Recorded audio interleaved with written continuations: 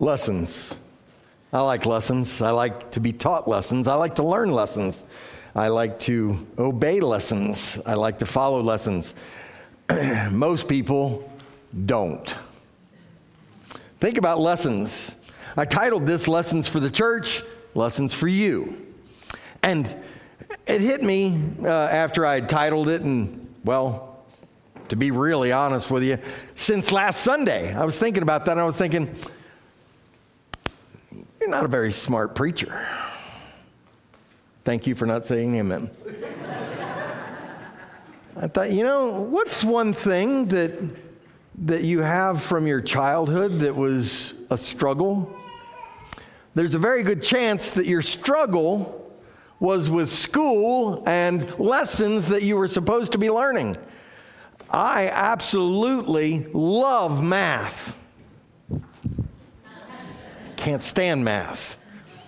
I struggled all the while through school with math. It's just not my thing. Now, my dad, you could throw just about any kind of a math problem at him, and within 8 to 10 seconds, he'd have an answer.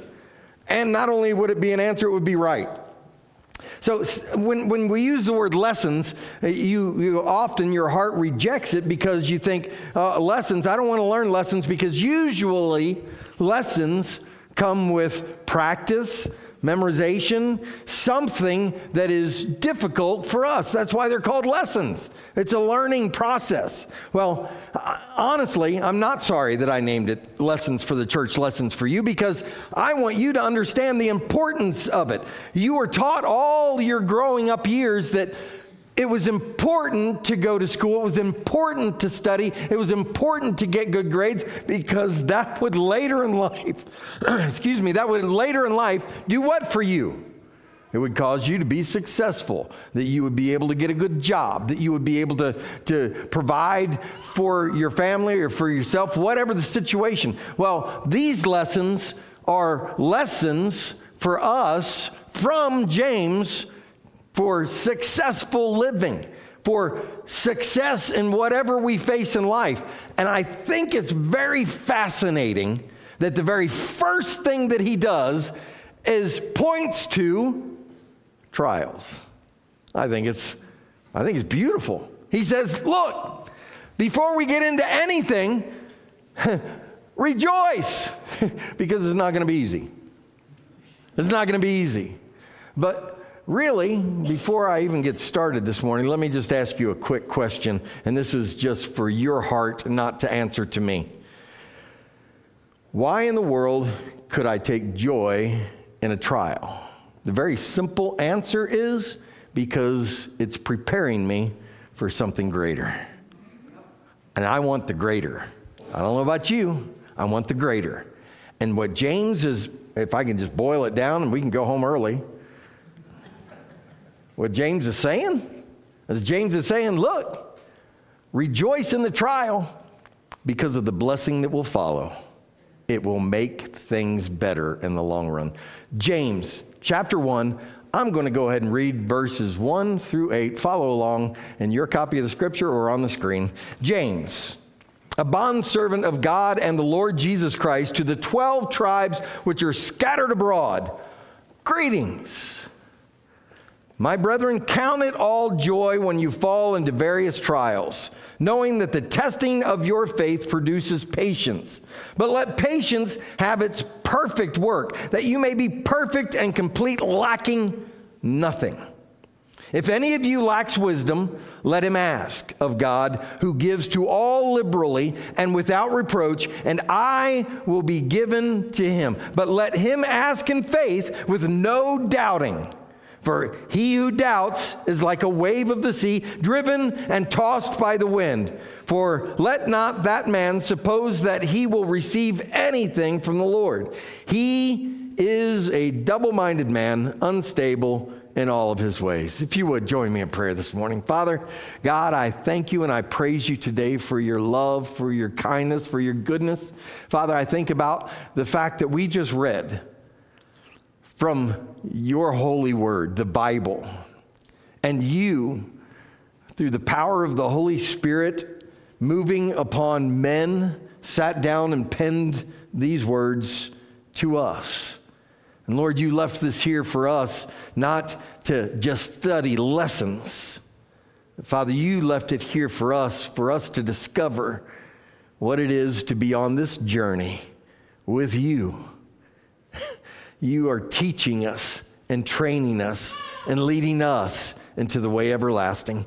Father, I pray today, Lord, for those in this room who need you in their life for the very first time, that today they would accept Jesus Christ as not just Savior, but Savior and Lord of their life. Father, I pray for those who are wandering and need to come running back. Father, I'm praying for Christians who need to learn the lessons, whether for the first time or over and again for the upteenth time. Father, teach us that we might follow you in a manner that is pleasing to you, and Father, in a way that brings ultimate joy. In Jesus' name I pray.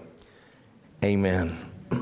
So, I'm not going to rehash last week, but I want to remind you of last week just very quickly. It was the contentment of the joy of the trial, and I've already just spoken to that a little bit, but I want you to realize that we can find joy in the trial. It's real, and it's important that we do. You will remember that we wound up with a key thought last week: rejoice in the trials that we face, not letting them destroy what will come out of them. In other words, don't let it get burned up.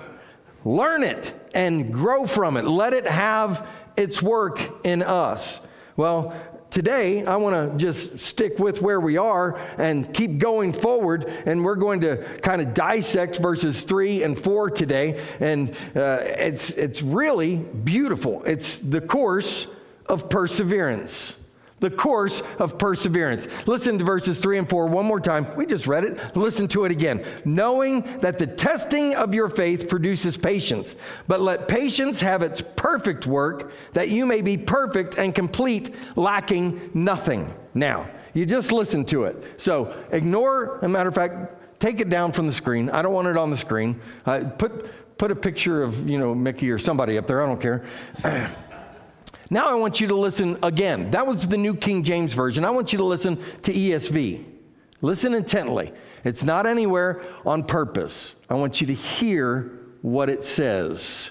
Verses 3 and 4. For you know that the testing of your faith produces steadfastness. And let steadfastness have its full effect, that you may be perfect and complete, lacking nothing. New King James said, knowing that the testing of your faith produces patience. Over here in the ESV, it says, knowing that the testing of your faith produces steadfastness. It's the same thing, patience or steadfastness, that you are able to stand up to whatever it is that you're looking in the face of. James tells us this is something already known. We have already experienced the pain of a problem and the profit of our persistence through it. I want to grow. I want to become more steadfast. I want my trial to have its work in me. I want to be better. I want to grow. And that's the whole concept. Look, I've got an Apple Watch, and I love my Apple Watch. It talks to me. It does all kinds of things. It reminds me that I'm alive. It does all kinds of things. But I've got a little screen saver on it. It's the screen that you look at when it first pops up. And guess what it says? Enjoy the journey. Enjoy the journey. Find joy in the journey. But preacher, I'm going through all kinds of difficulties. I've been given a bad medical report. I've been given bad financial reports. My friends don't like me. My family's rejected me. I'm going through all kinds of trials. You don't know what I'm going through. How can you say find joy? How can you say grow? I've been beat down. I'm destroyed. Whatever it is that you're going through, there's a reason, and there's a purpose. It's part of the journey. My daughter, her husband, and my 2 grandbabies are here. They got here Friday. Yay! You have no idea. They're here. They got here Friday. But due to whatever, it's a long story, but they decided to fly into Sacramento and instead of Reno. So Friday, we drove to Sacramento. Now, you know what it did Thursday. I love snow. And we looked, and I talked to Pastor Chris, and Pastor Chris said, well, you can go up go north and across, and it's pretty clear. I'm bullheaded, so we went over the mountain. And we got to the top of the mountain, and there was a trial. And there was a lot of snow at the top of the mountain. It was fun. I had a blast. Right at the very top, everything was drifting over the road. It was fun. I had a shovel in the back, and I had Lisa get out and go ahead of me and shovel. That's not true. No, it was a fun trip. But, I thought to myself about this morning and about the fact that, the journey to Sacramento, it was nothing but joy on that end. I mean, when you're in an airport and you get down on your knees and you look at your granddaughter running at you with her arms running, I mean, that's pure joy. I'm just telling you. If you don't know that, well, it's just joy. But the trials to get there were real. The difficulties were real, but it made it all that much sweeter. And the knowledge that I had to come back over that mountain. But it was hours later, and everything was clear. And I thought to myself, wow, it was the unknown going, and it was the known coming back, and everything seemed better, and it was. Isn't that the way life is? The persistence, the steadfastness. He's wanting us to learn. He says that the testing of your faith produces patience. But we need to understand a few things that I fear that we overlook when we read through and rush through Scripture. So this morning we're going to take our time. James is asking us to understand and appreciate the spiritual significance trials have in our lives. We are on a journey of faith. We are living under the lordship of a sovereign God. He knows what you need. He knows what I need. He knows what this church needs. He knows it all. He is a sovereign, all-knowing God. Isn't that awesome? I put my faith and my trust in a sovereign God, not a God who may come through or may not come through, who may love me today or may not love me tomorrow. That's not the kind of God. He is a sovereign God. He's a God who cares about you and I. And the things that he allows us to go, did you hear me? That he allows us to go, and that's not a loving God if he's going to allow me to go through a trial. The things that he allows us to go through are for our benefit and for our understanding, for our training, for our teaching, so that we can grow and be stronger. Think about the weightlifter. Why does he lift weights? It's because he's strong. He can lift anything. No, he got strong because of the weights. He got that, okay, I'm not a weightlifter. He got strong because of the weights, because of the trial and the difficulty that he put his muscles through. He got that way because he built his body up. God allows us to go through certain things to prepare us for later. I have to get very personal with you right now, and this is not to say, oh, poor preacher, because that's not the point of what I'm about to share with you. My mother ended her own life. She committed suicide years ago, and let me tell you something, that was one of the most difficult moments of my life. It crushed me to my core. And I was at least 6 months before I began dealing with the pain that I went through. But let me tell you something. As much as I would never, ever wish for that to happen in my life, I wish I could go back even now and change it. I do. However, I look over my shoulder, and I look back at those days, and I look at all of the days since that day. And I look at all of the things that God has allowed me to go through, to include that, and all of the experiences experiences that I've been through since, and all of the people who have either had a family member commit suicide or are contemplating suicide themselves or are going through a depressed time or a difficult time, and the opportunities that I've had to share and to help them experience what I've been through so that they can see it from a different perspective. It's amazing what God has used it for in my life. Do I wish that happened? No. But am I glad in the aftermath that I've had the opportunities that I've had to minister to others as a result? You betcha. I'm happy that I've got those experiences that I can love on others who are going through the pain and the difficulty that I went through and point them to a sovereign God who wants to do a like work in them.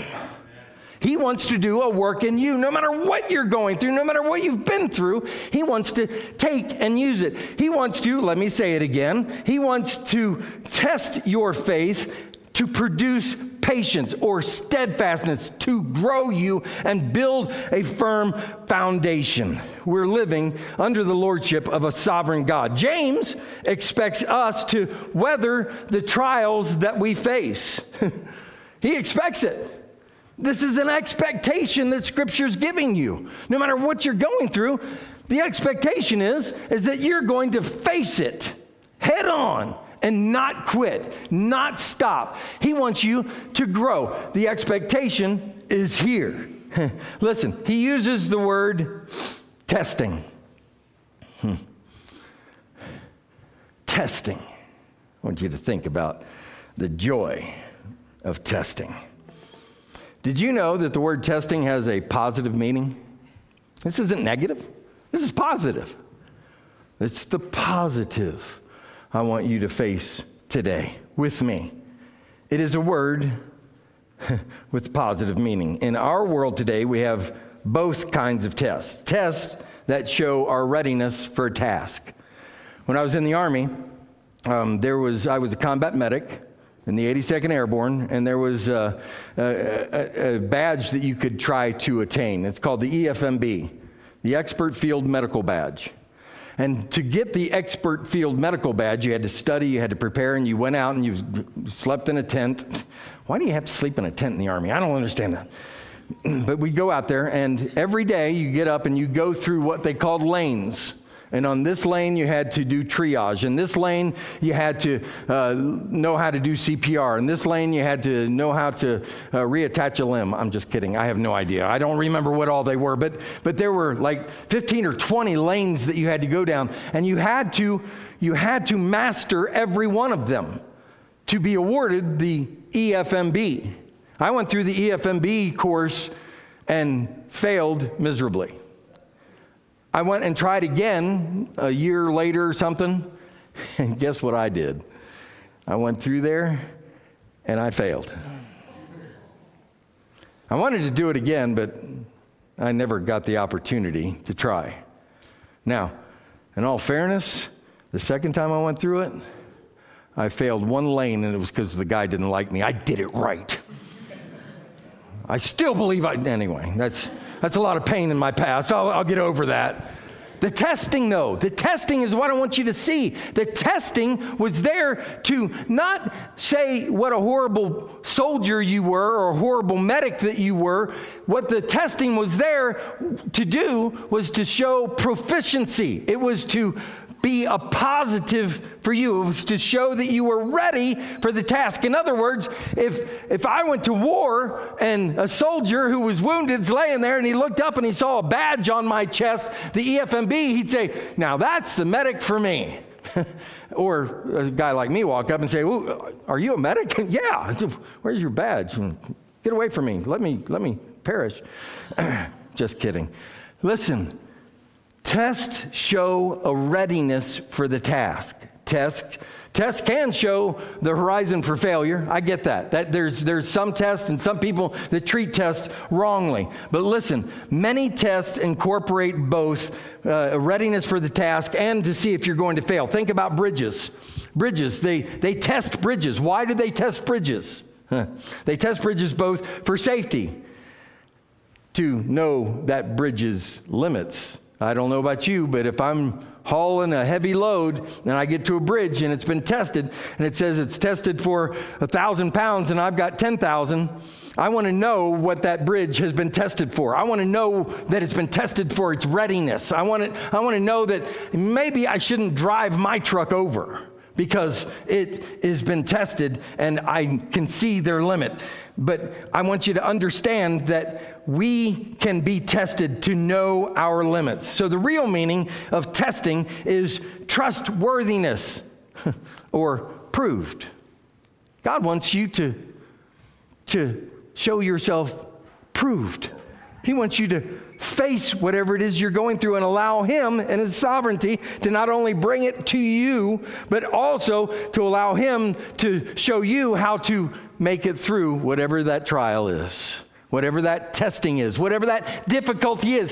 He's the one to carry you through. I hope that you listen. I hope that you listen to the music when we're praising God and we're worshiping Him. I hope that you were listening to the songs this morning. Matter of fact, if you weren't, let me make a strong encouragement to you. Come to the second service and listen again. It's up to you, but it'd be worthy. Or go home and pull up the website and just listen to the worship and watch the songs again and listen to the wording.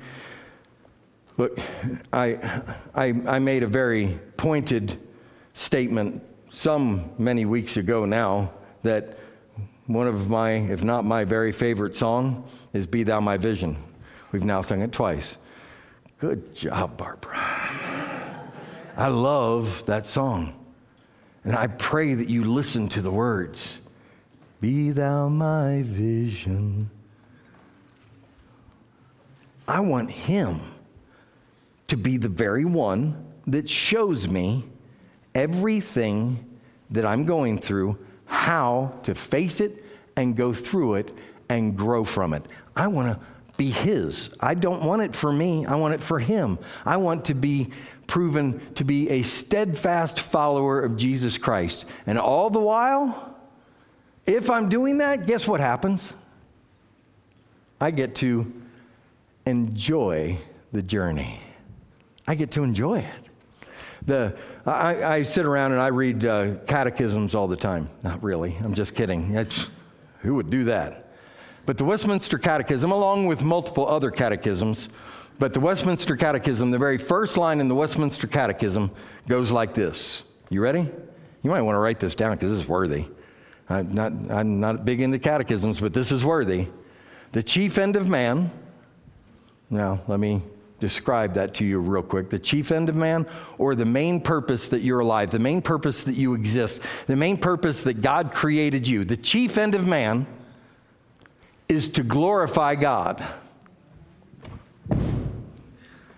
and enjoy Him forever. Out of the mouth of babes. The chief end of man is to glorify God and enjoy Him forever. My purpose for being here, my purpose for being alive, my purpose for my creation, the reason that God chose to create me and you was for our main purpose to bring Him glory and enjoy Him forever. Now, you can mess that up too. Let me explain how you can mess that up. We are Americans. We are in a Western culture. We're in the Western church. And we love one thing above all things as a part of our American society. You know what that is? The one thing that we love more than anything is enjoyment. We love to enjoy things. So I look at that statement, the chief end of man is to glorify God and enjoy Him forever. Well, yeah, I want to enjoy. Sure. So wait, what was that again that I have to do to enjoy Him? Oh, glorify Him? Okay, I can bring Him glory. But, so I'm glorifying Him so I can enjoy Him forever? No. Don't get it backwards. Don't mess up, oh thou Western Christian. Don't mess up. My main reason for being chief end of man is to glorify God. Stop, period. Full stop, period. My purpose is to glorify Him. What does that mean? That means that I am the moon and he's the sun. I reflect his glory. My light is none of my own. It's all him. It's just a reflection back to him. I'm bringing him glory with the way that I lead my life, the way that I live my life, the way that I persist through the midst of trials, the way that I persevere through no matter what comes my way. That is me bringing him glory. And as a result of bringing him glory, I get to hear at the end, "Well done, thou good and faithful servant. Enter now into your reward." Parenthesis, Daniel, emphasis, enjoy him forever. Does that mean I don't enjoy him now? Oh, sure I do. Sure I do. Part of that bringing him glory brings me joy because I know that I am pleasing the Father with my response to no matter what faces my day. Some days are not trial-filled at all. You know what those kind of days are? It's when a granddaughter comes running with her arms wide open that you haven't seen for a while, and she wraps her arms around you. That's getting to enjoy life. But sometimes it's trials. Sometimes telephone poles fall on your head, or just miss. Trials, they can have their purpose and their meaning, their work. So the real meaning of testing is trustworthiness or proof. It is the same word that we read earlier last week. Listen to 1 Peter 6 and 7. "In this you greatly rejoice, though now for a little while, if need be, you have been grieved by various trials, that the genuineness of your faith, being much more precious than gold that perishes, though it is tested by fire, may be found to praise, honor, and glory at the revelation of Jesus Christ." It's the same thing. It's the same concept. The word also carries with it the meaning of value. A value of our faith is that it has the ability to carry us through the trials that we fall into.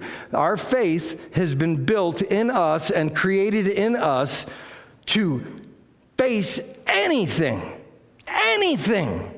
You don't understand, preacher. You don't understand what I'm going through. You're right. I don't understand. And you know what? I don't care that I don't understand. It doesn't matter if I understand. He understands. My God understands what you're going through, and he created you, prepared you, and everything you've been through, the preponderance of your life up to this moment has prepared you to be able to face whatever it is you're facing. Doesn't that feel good? I want to grow. I want to be like him. I want to bring him glory. I want to bring him honor, and I want to enjoy my every waking moment with him. Value our faith. Perseverance, listen, perseverance perfects our walk. It's working for us as I buffet my body against what life throws my way. It perfects my walk, or my journey, if you will. First, there is a little play on words here. The words finish and mature are the same Greek word.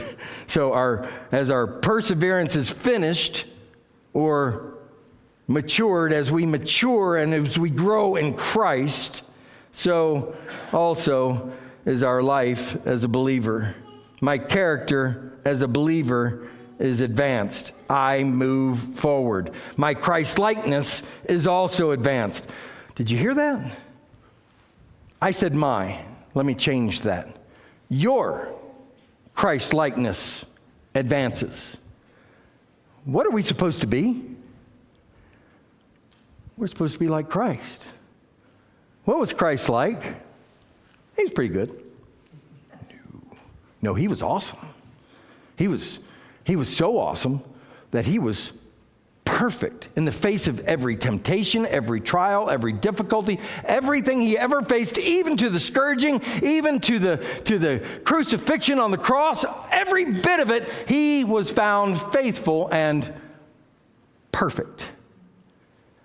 And now we're called to be like Christ. I'm supposed to be becoming like him. How do I do that? I have to do what he did. It's a phrase that I love to use in my own personal walk. It's I want to be of the fellowship of the suffering. I want to be a fellow sufferer with Christ. I want to become like him. I want to be able to face, no matter what it is, like he faced whatever it was. A perfect walk has 3 parts. A perfect walk permits me to be mature. It allows me to grow. The perfect walk with Christ, it's causing me to become more mature. I have a question for you. This is a good one since we're barely into 2024. My question is, today, as you sit, wherever it is that you sit, if you are a believer, a Christian, if you are a follower of Jesus Christ, are you closer to being like him today than you were this time last year? Or are you right where you sat last year and nothing has changed? What is going on in your walk with him? Are you growing? Are you maturing? Or are you sitting idle, just waiting for the eastern sky to split open? Which is it? I want to grow to be more like Christ. Every day, I want to be more like him. I want, when others see me, I want them to say, wait, what is it about that guy? He's reflecting something like the moon. I doubt anybody's ever going to say that.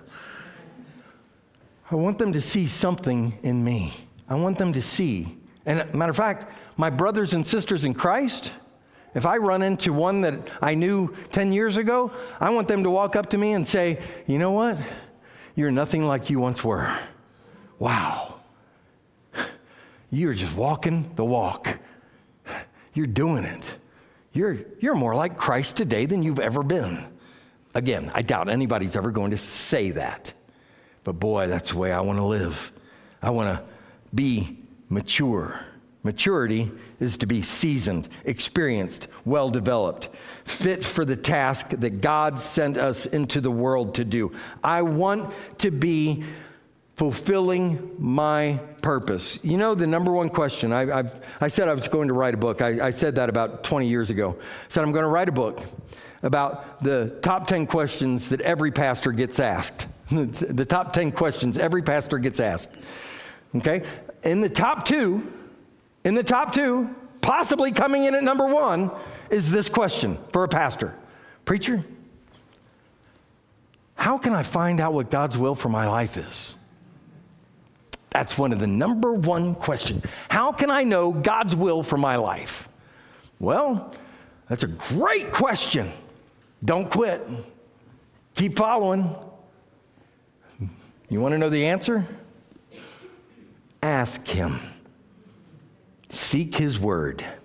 He's got a reason, a purpose, and he wants to fill you with a passion for that purpose.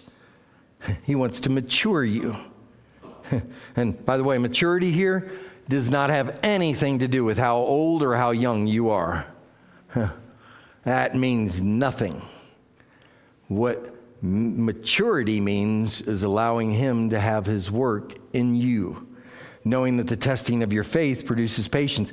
Let the patience have its perfect work, that you may be perfect and complete, lacking nothing. He wants to mature you. He wants to grow you through all of life's experiences. He wants to grow in you what he has in Christ. It is a quality developed by how much we have learned from the trials we have experienced. Experience has the ability to recognize a mistake when we make it again. How many of you have made a mistake and then made it again? Yeah. Go ahead. For those of you who didn't raise your hand, you did it again. Think about that. Yeah, we all have been there, but that's part of the maturity process. Is not that we're going to get it right every time, not that we're going to go through and learn our lesson and then, oops, do it again. That's part of the maturing process, and even the fact that you were mature enough to raise your hand and say, yep, I've been there and I've done that, and I've done it again. I've done it. It's the maturing process is to recognize his training and teaching and preparing you so that you don't do it even again. Experience has the ability to recognize a mistake. But maturity is the ability to recognize a mistake before we make it again. That's when maturity really kicks in. It's like, whoa, no, been there, done that. Not going to do it again. I'm going to stay inside and fix the fence tomorrow when the wind's not blowing. Just playing, man. That really impacted me. And I praise the Lord that you were safe, and I'm not kidding. Remind me to tell you the story of a hurricane and being on a roof. Anyway, I learned my lesson. I won't be there again. I moved to Nevada. I have to hurry. A perfect walk permits me, listen, a perfect walk permits me to be complete. Did you hear me? A perfect walk, a completeness. Complete means to be fully trained. You know what I'm going to look like when I'm fully trained? You know what we're going to look like when we're fully trained? We're going to be standing in the presence of Jesus in a transformed body. Perfect. No taxes, no sickness, no pain, no suffering, no loss, nothing but perfection. I want to head in that direction. I want to be there. I want to become perfect. It allows me to become mature. A perfect walk, complete, fully trained. Weaknesses and imperfections are being removed from our walk, and not only that, but our character. It's being removed. I'm being changed into the likeness of Christ. My imperfections are becoming a thing of the past. I am growing to be more like Him. We are gaining victory over old sins. Oh, victory in Jesus, my Savior forever. He bought me, He sought me, and He bought me with His redeeming blood. I loved Him ere I knew Him. Oh, my love is due Him. He plunged me to victory beneath His cleansing flood.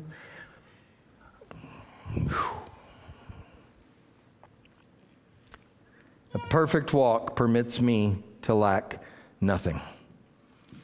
We will not be lacking anything when we are mature and complete in all the essential areas of our Christian walk. Although this last quality is stated in the negative, it describes a security or a contentment that comes from A, knowing that God has what we need when we need it, and B, believing in God's faithfulness. Do you trust Him? Do you trust Him? This is what this morning all boils down to. Do you trust Him? I do not care what you heard. I don't care what you heard from your friend, from your family member, from your doctor, from your financial advisor. I don't care what you've seen or heard from anybody else. I want to ask you, do you believe that God will be faithful?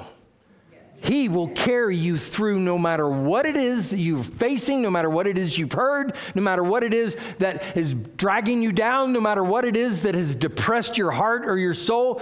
He is faithful and will always be. He will never let you down. He will never quit. He has a reason and a purpose for you. Here's the beauty of God. You know, I wouldn't know Him except for one reality. He pursued me. Matter of fact, if I can set up a picture, you see where Pastor Chris is sitting? You won't hear me do this very often, but Pastor Chris, I'm going to let you be the image of God for just a moment. Whew. And